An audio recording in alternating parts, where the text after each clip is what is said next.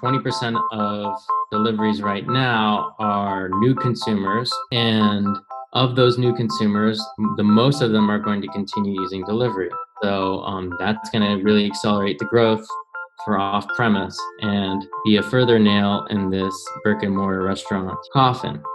So it's hard to put that back in the bottle, at this point. As much as people are going to want to hug and kiss everybody and have these rich offline experiences, I think they're going to get trained for a while on this new normal. Hi, everyone, and welcome to the Future of Work project. My name is Derek Franco, and it is my great pleasure to introduce you to this program dedicated to bringing together smart and thoughtful leaders and innovators experimenting with new and unique ways of working. From remote work and culture to research into the peak performance of human beings, we'll learn alongside these experts pushing the boundaries today. Today's guest is Matt Newberg, the founder of Hungry.tv. Hungry is a new media platform exploring how technology is shaping the way that people eat. Hungry's recent documentary, Faster Food, took a look at ghost kitchens and the changes that have come about because of them in the last few years. During our conversation, Matt and I will dive deeper into this topic to explore how restaurants are using ghost kitchens today and how these new concepts will shape the food landscape tomorrow. We'll also take a closer look at COVID-19 and how it is currently affecting restaurants and what the lasting side effects of this crisis will be. And with that said, it's my great pleasure to welcome Matt Newberg. Well, Matt, thank you for being here today. I'd love to start by getting a little more information about Hungry and really kind of the projects that you've been working on. Absolutely, yeah. So Hungry is a new media company I started last fall. It was a happy accident, as I would say. We put out this video about ghost kitchens last summer, and I kind of wanted to combine, my background in tech with what some of the emerging trends I'd seen in the food space, and decided, hey, let's do a pilot about, food tech and what that could look like. And let's just pick this crazy topic of ghost kitchens. So that kind of launched me on this path, kind of split up across, a weekly blog / newsletter that I put out, videos as you saw, and just started doing events earlier this year. And we'll probably pivot that towards a webinar / kind of online, live stream experiences. And it's all really focused around, analyzing the ways in which technology is impacting the way we eat on a daily basis, and these different verticals that I'm seeing, getting massively disrupted and rebuilt. I'd already been making food content, with Nikhil Shah, who's a editor and director for many years, and we had a project called Hungry Boys. A really good response, and then I enjoy being an investigative reporter, which I think is kind of my main kind of focus across all these three kind of channels, is just my general curiosity and willingness to, really get on the ground, really get my hands dirty with some of these stories. I've reported extensively on cloud kitchens. I've dug through lots of public documents on them, visited many of their facilities. So it's been pretty fun to feel like I'm, on the front lines of what is happening in this very emerging sector of the food space. Yeah. And would you mind giving a little more of kind of a definition of, these cloud kitchens and, what exactly they are, and really how they're changing the game currently? Absolutely, yeah. So, ghost kitchens have been around for a while in other parts of the world, mostly Asia. And, they are basically 100% focused on delivery and takeout. So they're kitchens that are, they're the warehouses that are subdivided into multiple kitchen spaces that they're individually leased by various restaurateurs and food service companies. Mm-hmm. For the sole purpose of making food that gets sold on delivery apps, whether that's a restaurant's own delivery app or it's a third party like Postmates or DoorDash or Yep. Uber Eats. So that's kind of it at a high level. But You can think of them as there's about for a company like Cloud Kitchens, there's about 30 kitchens per facility, and they are on average are around 10,000 square feet. And they're located in industrial areas that are still accessible to demand. So they're usually in cheaper districts from a real estate perspective, or they're known in many of them are in these opportunity zones where you can get a tax break because they're seen as revitalizing a community. I would argue that they aren't, but they're able to get a good deal on these properties and then convert them into these kitchens that get leased out to various modern restaurateurs, shall we say. Mhm. And so did the trend really kind of take off as Postmates and, Uber Eats kind of came on the rise? I think it was more of a lagging trend. As delivery consumes more and more of a restaurant's sales, it makes less and less sense for them to continue doing it out of an existing brick and mortar restaurant. Mhm. And I'm curious, actually, what typically is kind of the main benefit from a number standpoint for a restaurant to go towards a ghost kitchen? Is it's easier for them to try new concepts without having to worry about overhead? Is it pretty cheap to just kind of fire up one of these kitchens and produce the same food in a different area? What usually drives a company to go towards a ghost kitchen? It's a great question. I think if you have underutilized kitchen staff, let's just say you're at 60% capacity, then sure, turning on delivery and saying we can accept delivery orders is fine. When you start to get into the higher numbers where your kitchen is almost at capacity because you have your front of house is completely full, then it starts to really cannibalize the experience for things start to back up in the kitchen, and you're gonna have to turn it off. There's one value proposition around expanding your radius. And if I have to spend $1 million to open up a new store, just an overhead. We got to build out a whole new facility and design it and whatnot and outfit it. I'd rather invest 100K into a ghost kitchen and spend $6,000 a month than spend $1 million, right? Assuming I can capture new market share in this new geographic area. Or just completely say, we're just going to take this outside of our brick and mortar four walls and do this in a completely separate, environment and test this out. And right now, I can't say that many people are having a lot of success, but in those ghost kitchens because of the fees and also because of the fact that you still have to spend money to market those concepts. You're not going to just suddenly be discovered one second the minute you open. So, and then the argument around testing new concepts.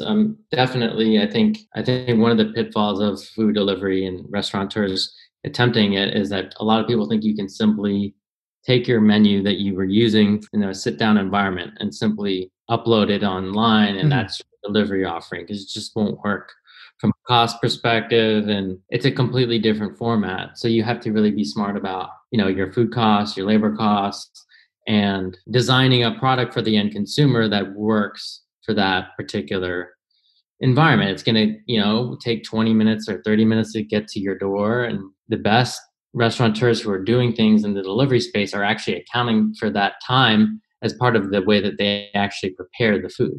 And quality is, they're QAing the food, having it brought to them to just test and see, okay, well, what does this taste like 30 minutes after it's left this facility?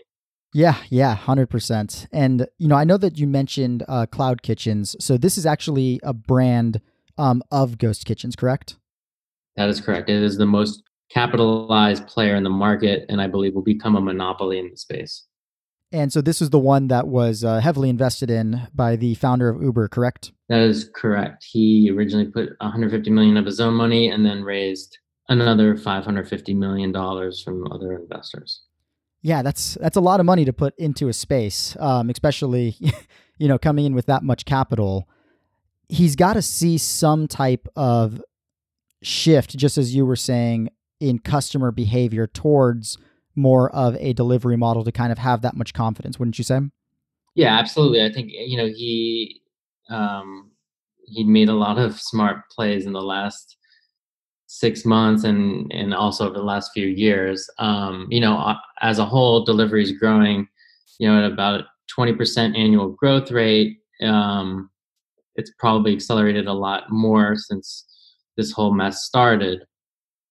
And like I mentioned earlier, it just simply does not make sense for many restaurateurs to do a certain amount of delivery out of their kitchen at a certain point, unless they're just trying to do it because they feel like their competition is going to steal that order, and Mhm. it's going to help them with their minimums with their suppliers, because they're really not making money off of it if they're doing out of a brick and mortar. Right now, if you have 100% delivery and takeout out of a brick and mortar and it's all going through an app, that's really hard to do. So you kind of have to start from scratch, and I think that's where cloud kitchens comes into play, and other commissaries.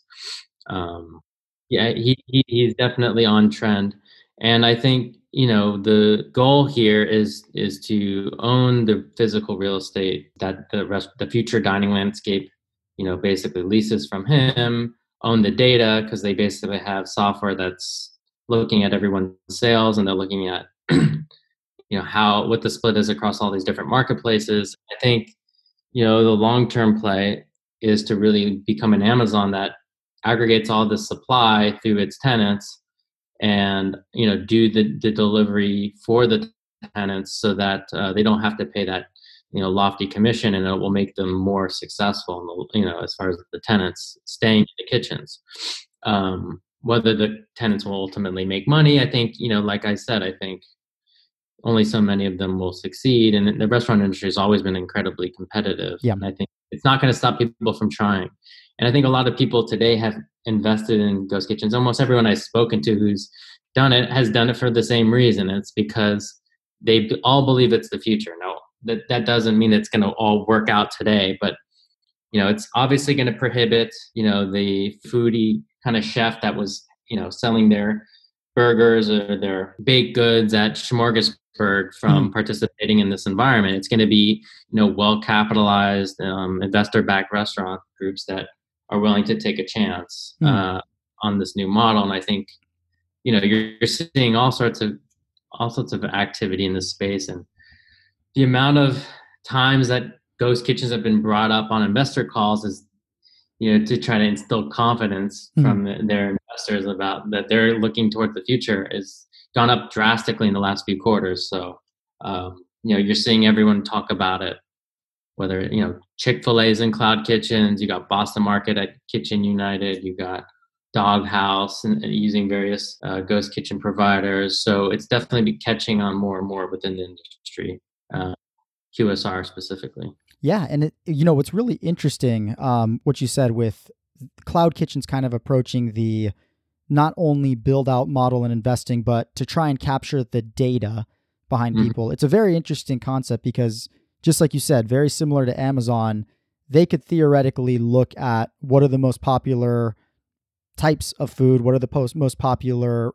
recipes that are being delivered, and theoretically just build out those markets in places where it's sparse, or at a cheaper value in the future if they own that data. Correct? Yeah, I think you hit the nail on the head. It's, those who own the data are the most powerful in this new world. Unfortunately, I think we've seen that with Expedia and Priceline, with the hotel and travel industry, and anytime that there's a fragmented amount of supply, airlines are obviously, there's only so many of them, so they can fight against Expedia and Priceline, but Mhm. hotels have had less kind of leverage when it comes to what they can charge people coming in through these channels. And I think restaurants, there's going into this crisis been an overabundance of options for consumers, and now it's clear that the amount of leverage that these new tech marketplaces have over the restaurants is just enormous, and why we're seeing all these lawsuits. Mhm. So Uber's been doing this program for the last 3 or so years, where they've spun up 4,000 virtual restaurants using their data. Mhm. And they haven't had to lift a finger as far as making any of the food. They just simply call their customers, their restaurants, and say, hey, you're selling Middle Eastern food, you got ground beef. Why don't you start up a burger brand? Because we notice, in this area of Brooklyn that there's just not enough burger delivery. Mhm. And sure enough, they spin it up and they create this other brand, and it helps Uber because there's just more transactions flowing through Uber Eats. They're creating liquidity within the marketplace. There's untapped, unmet demand, and they're stepping in with their data, saying, hey, you know, you could potentially serve this market, and they just can do that with their data, and they don't have to become food service operators. So I think we're going to unfortunately see the commoditization of food service. Um, but data, uh, time and time again, will prove to be king, and the real clear value differentiator here. Also, there's some of their own brands that they're telling restaurateurs to go and cook on behalf of in exchange for a royalty, and because they've tested a lot of these concepts, they've tested the photos, they tested the names, and they've come up with these weird concepts, um, mostly aimed at it's a Gen Z market. Where if you're a restaurant inside of this ghost kitchen, you'd be cooking your own brand, but you'd also be cooking all sorts of other concepts, just to keep paying your bills. And there's maybe a small handful of restaurateurs who have been successful in ghost kitchens so far, um, and I think it will continue to remain that way Mhm. until it becomes the norm for the industry. Um, in many ways, ghost kitchens we're perfectly timed for this crisis that we're in. We're still not at a point where it makes sense for most people to do them. We can get into that, but Yeah, yeah, no, I think that's a perfect opportunity to kind of go that direction. So, we've had the COVID crisis that's come up. We're kind of still in the middle of it right now. And it's had to have changed consumer behavior just because, people can't go to these restaurants. I'd love to kind of dive into really how the crisis has affected this industry. I mean, what are you seeing? I mean, what are restaurants doing right now since people can't go out and eat? mhm. So I mean, the overall retail landscape is pretty bad, as you can imagine. Mhm.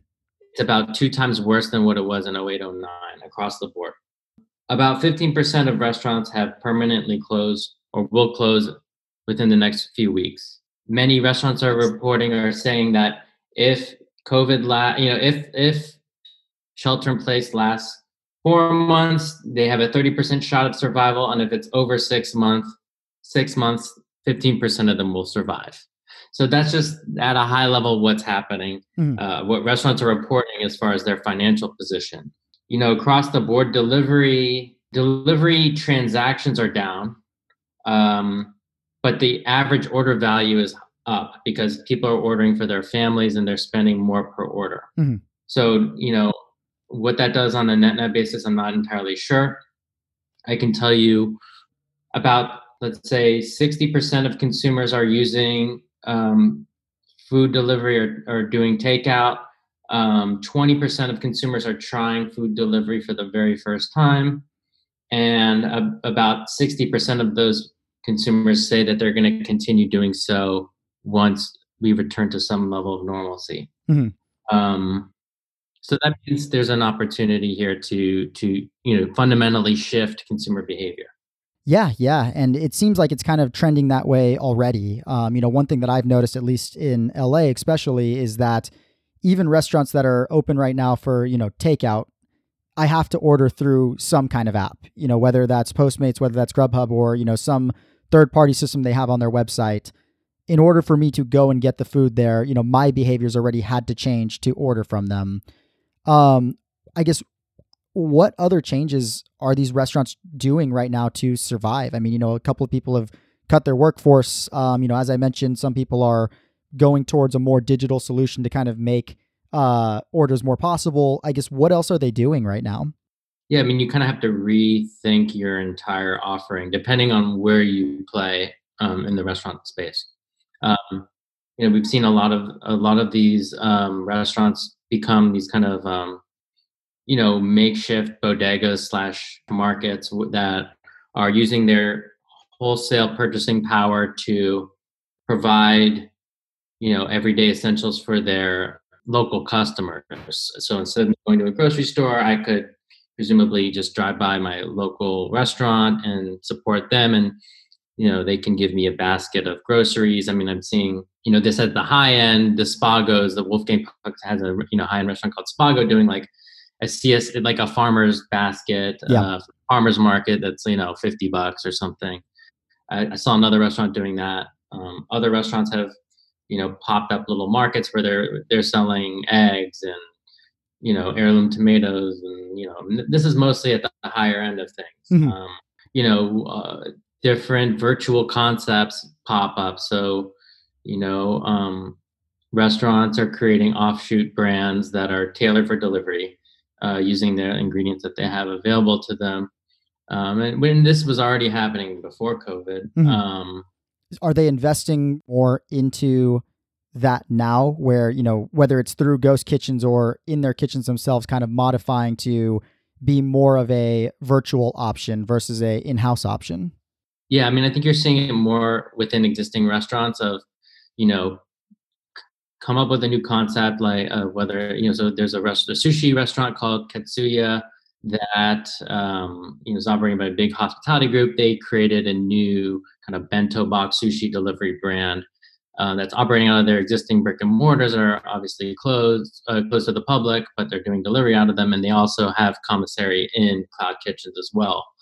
Um, Other restaurants are just opting to do that within their existing real estate. But it's all about what incremental revenue can I create with what I have available at my fingertips, and I think you're going to see more of that as we go through this. As far as other strategies, I mean, there's and then a lot of restaurants have stepped up to become community kitchens, Mhm. and nonprofit dollars to be reimbursed on a per meal basis to feed their local hospital workers, or various public programs to give meals to people in need. So those are a few examples of ways I see restaurants kind of adapting right now. Mhm. Um, as far as what's sustainable, I can tell you that the current fees that these delivery marketplaces are charging are not going to be sustainable if delivery is the way that of the future, and hence why it's going to be important for these restaurants to start to build out some of their own technology, or use a platform like a Chow Now, where they don't have to pay the lofty commissions. And what are those fees usually on like a Postmates or Uber Eats? It's a whopping 20 to 30%, and Oh there's my God. actually even a case right now in court in New York, where it's like a class action lawsuit against all the platforms, where they're basically saying that restaurateurs have had to increase their prices on these apps to make up for that fee, and much to the chagrin of those platforms. And there's kind of this proposal where the restaurateurs are demanding that they don't get charged more than 10%, which won't work for these companies that are already losing so much money, Mhm. and they're running out of cash. I Yeah. mean, DoorDash has to go public this year or it won't make it, and Postmates will need to raise money by next year, or and it likely will not be on good terms. So it's bad across the entire board, is what I can say. And so, out of curiosity, I know you mentioned Chow Now, and that's actually been an app that I've seen a lot of restaurants go towards right now, at least in LA during the quarantine. Is there a reason for that? Are the charges a lot less? What is the reason that a restaurant would go towards Chow Now versus another service? Yeah, so like I said, it's going to be imperative that restaurants really own their customers and that they can do their own delivery, because ChowNow does not charge a transaction. To my knowledge, they basically give you a flat SaaS recurring fee, Mhm. software as a service fee, where you license their technology and white label it with your brand and distribute it on your website in the app store, and they just charge you a flat fee per month, given your size, and they're not going to ding you for every single sale that you have. You just pay one time, and it doesn't matter whether you sell 1,000 sandwiches or 10,000 sandwiches. You're going to pay the same price if you're a particular restaurant, and that's a much more favorable model for operators. And I think long term, how they need to start thinking about this once we come out of everything, and restaurants want to play in this channel, which is based on the numbers I was sharing with you before, there's going to be a lot more. There's going to be an accelerated growth here. Yeah. That being said, I do think many dining occasions will be serviced by grocers than ever before, and it'll be interesting to see how that shakes out. But I do think that grocers, whether it comes to people cooking at home or buying pre-prepared meals from various grocers, I think that's going to increase as well. No, that's interesting. And, that actually begs the question of, when we do come out of everything, what does that landscape look like? And so you're thinking that it's going to be more of kind of those pre-prepared meal markets that's growing? Well, I was just saying, groceries projected to potentially online groceries are potentially going to hit about 12% penetration, and that's going to probably eat into what to some amount of food delivery occasions, and those grocers can offer pre-prepared meals. On top of that, you will have more direct-to-consumer models of various startups, whether it's Territory Foods, Hmm. which basically sends people these meals that they can just heat up in their microwave. A company called Thistle up north at Northern California that does plant-based versions of that. Hmm. And there's all sorts of local guys doing this, delivering meals in vans on a weekly basis to people. And I think I really like the local model because there's less transportation costs and you keep things kind of this hub and spoke model. And I think if the unit economics work, it's a great business. But obviously, it's the people doing those businesses are more on the tech side um, and e-commerce side, and less so on the traditional restaurant side. So I'm going to be curious about what where all this restaurant labor goes. Is across the board from management all the way down to the employees in the kitchens. Yeah, yeah, and actually, that's a great question. It's we've already seen in so many industries just the effects of automation, and how that affects the workforce. With something like this, where restaurants are moving or having to move to a different model to survive. Whether that's, as you mentioned, a delivery first model, a subscription based grocer model. What happens to the workforce that's been let go, and what does the workforce that the restaurant hires back potentially look like?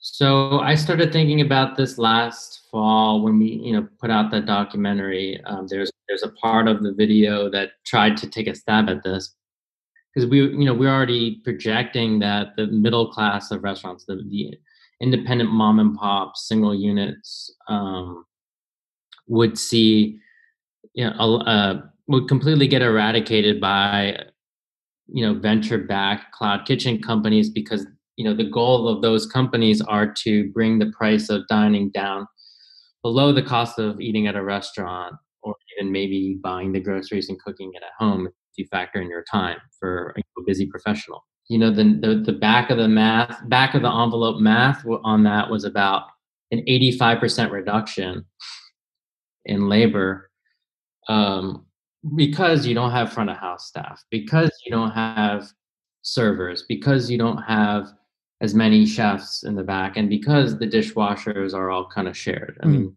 so there's a lot of economies of scale that go into these shared facilities where, um, the various tenants don't have to hire the same amount of staff that they used to. You reduce the kitchen staff at the back of house down to 2 or 3 people inside of a tiny 200 square foot kitchen. So, that's just looking at restaurants. It's not looking at people going in from the restaurant space to go and work in commissaries for these new meal kit companies or pre-prepared meal startups. But just simply looking at if the way of the future is actually off-premise ghost kitchen dining, then yes, indeed, we will lose 85% of that workforce from both the back and the front of house. what changes do you foresee from a societal side of people going out to eat? Do you think that, I guess, how do you think this will affect behavior, 6 months out of quarantine to a year out of quarantine? Are people going out to eat less? Are they continuing the trend of, ordering more food and having it delivered, or just going and picking it up rather than going to restaurants? I mean, we were already experiencing this kind of off-premise revolution where, there were people who were saying that there's like 66% of restaurant sales were off-premise, which, I think is way too high. I think you're seeing in a fast casual environment, it's gone to about half. And in other segments like casual dining, it's like 17, 20% um, for off-premise. So off-premise is, online or phone delivery or takeout. And, that's growing and growing as delivery continues to grow. Coming out of, so in the short term, let's call it 6 months or so, I think you're going to see in a lot of depressed sales in this industry because I think Gavin Newsom, the governor of California, is talking about getting restaurants back and saying that you're going to have, 50% occupancy as far as the how many people are going to be allowed to dine in there. And then, when I go out to eat, and I've been living in New York for 9 years or so, I go to out to eat to share this experience with my friends, connect over a meal, connect with the staff and the chefs that are providing this experience and that they've kind of dreamt up. And I don't see myself, if that's really the new normal for the next however many months, I personally won't be participating in that. I'll be ordering from them on delivery, but I would not go into the restaurant. And I think you're going to see 50% or more depressed sales. I mean, by default you're going to have 50% fewer seats. So um, the restaurants that were full are going to actually do 50% of in sales or less. Longer term, I think there is some behavioral change that sticks. Like I mentioned before, we have right now, based on data from this company called Sense 360, data suggesting that 20% of deliveries right now are new consumers, and of those new consumers, the most of them are going to continue using delivery. So that's going to really accelerate the growth for off premise and be a further nail in this brick and mortar restaurant coffin. Mhm.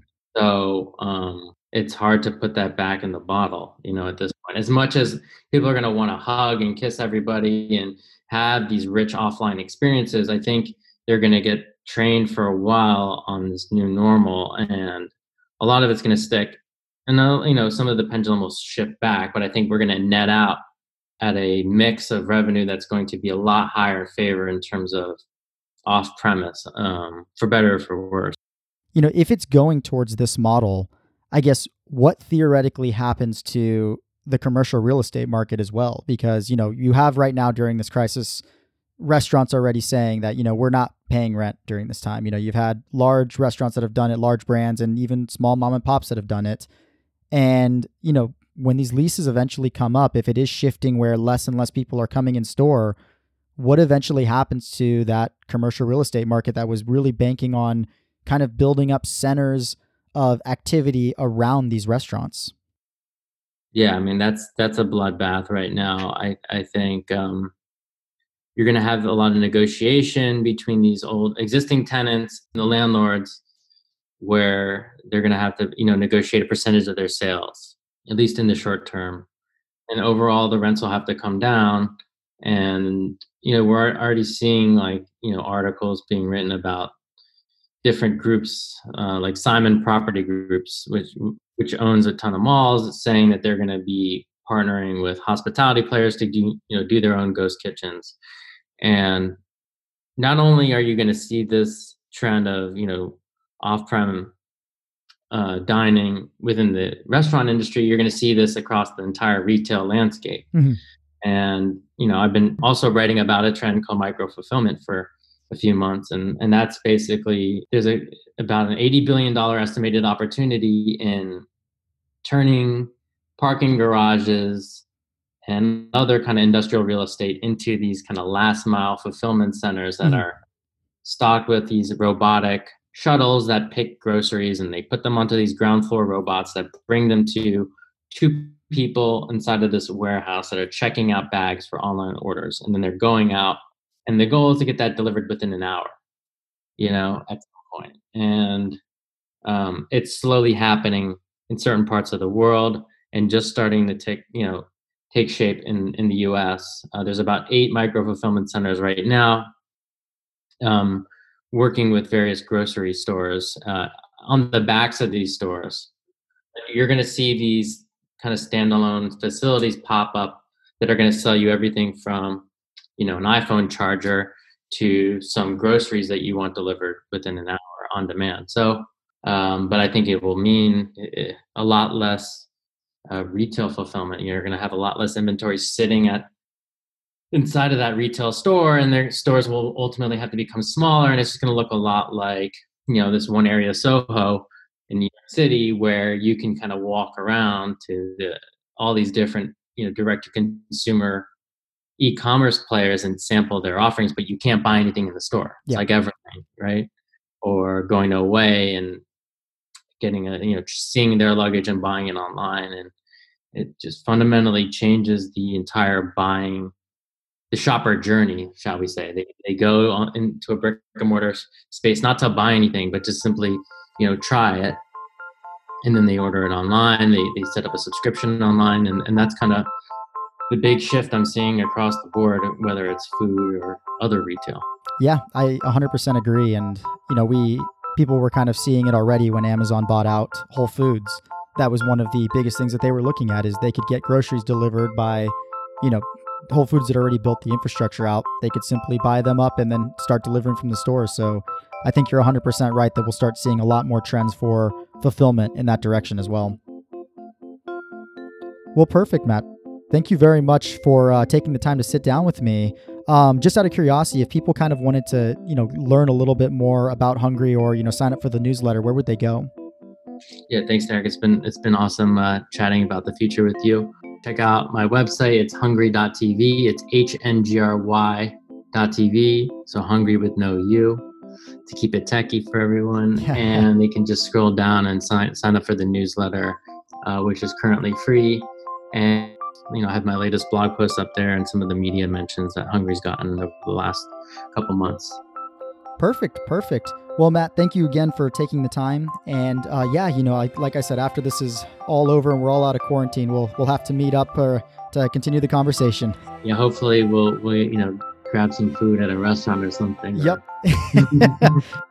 All right, man. Appreciate you reaching out, and always fun to chat about this stuff. No, for sure. Thanks a lot, Matt.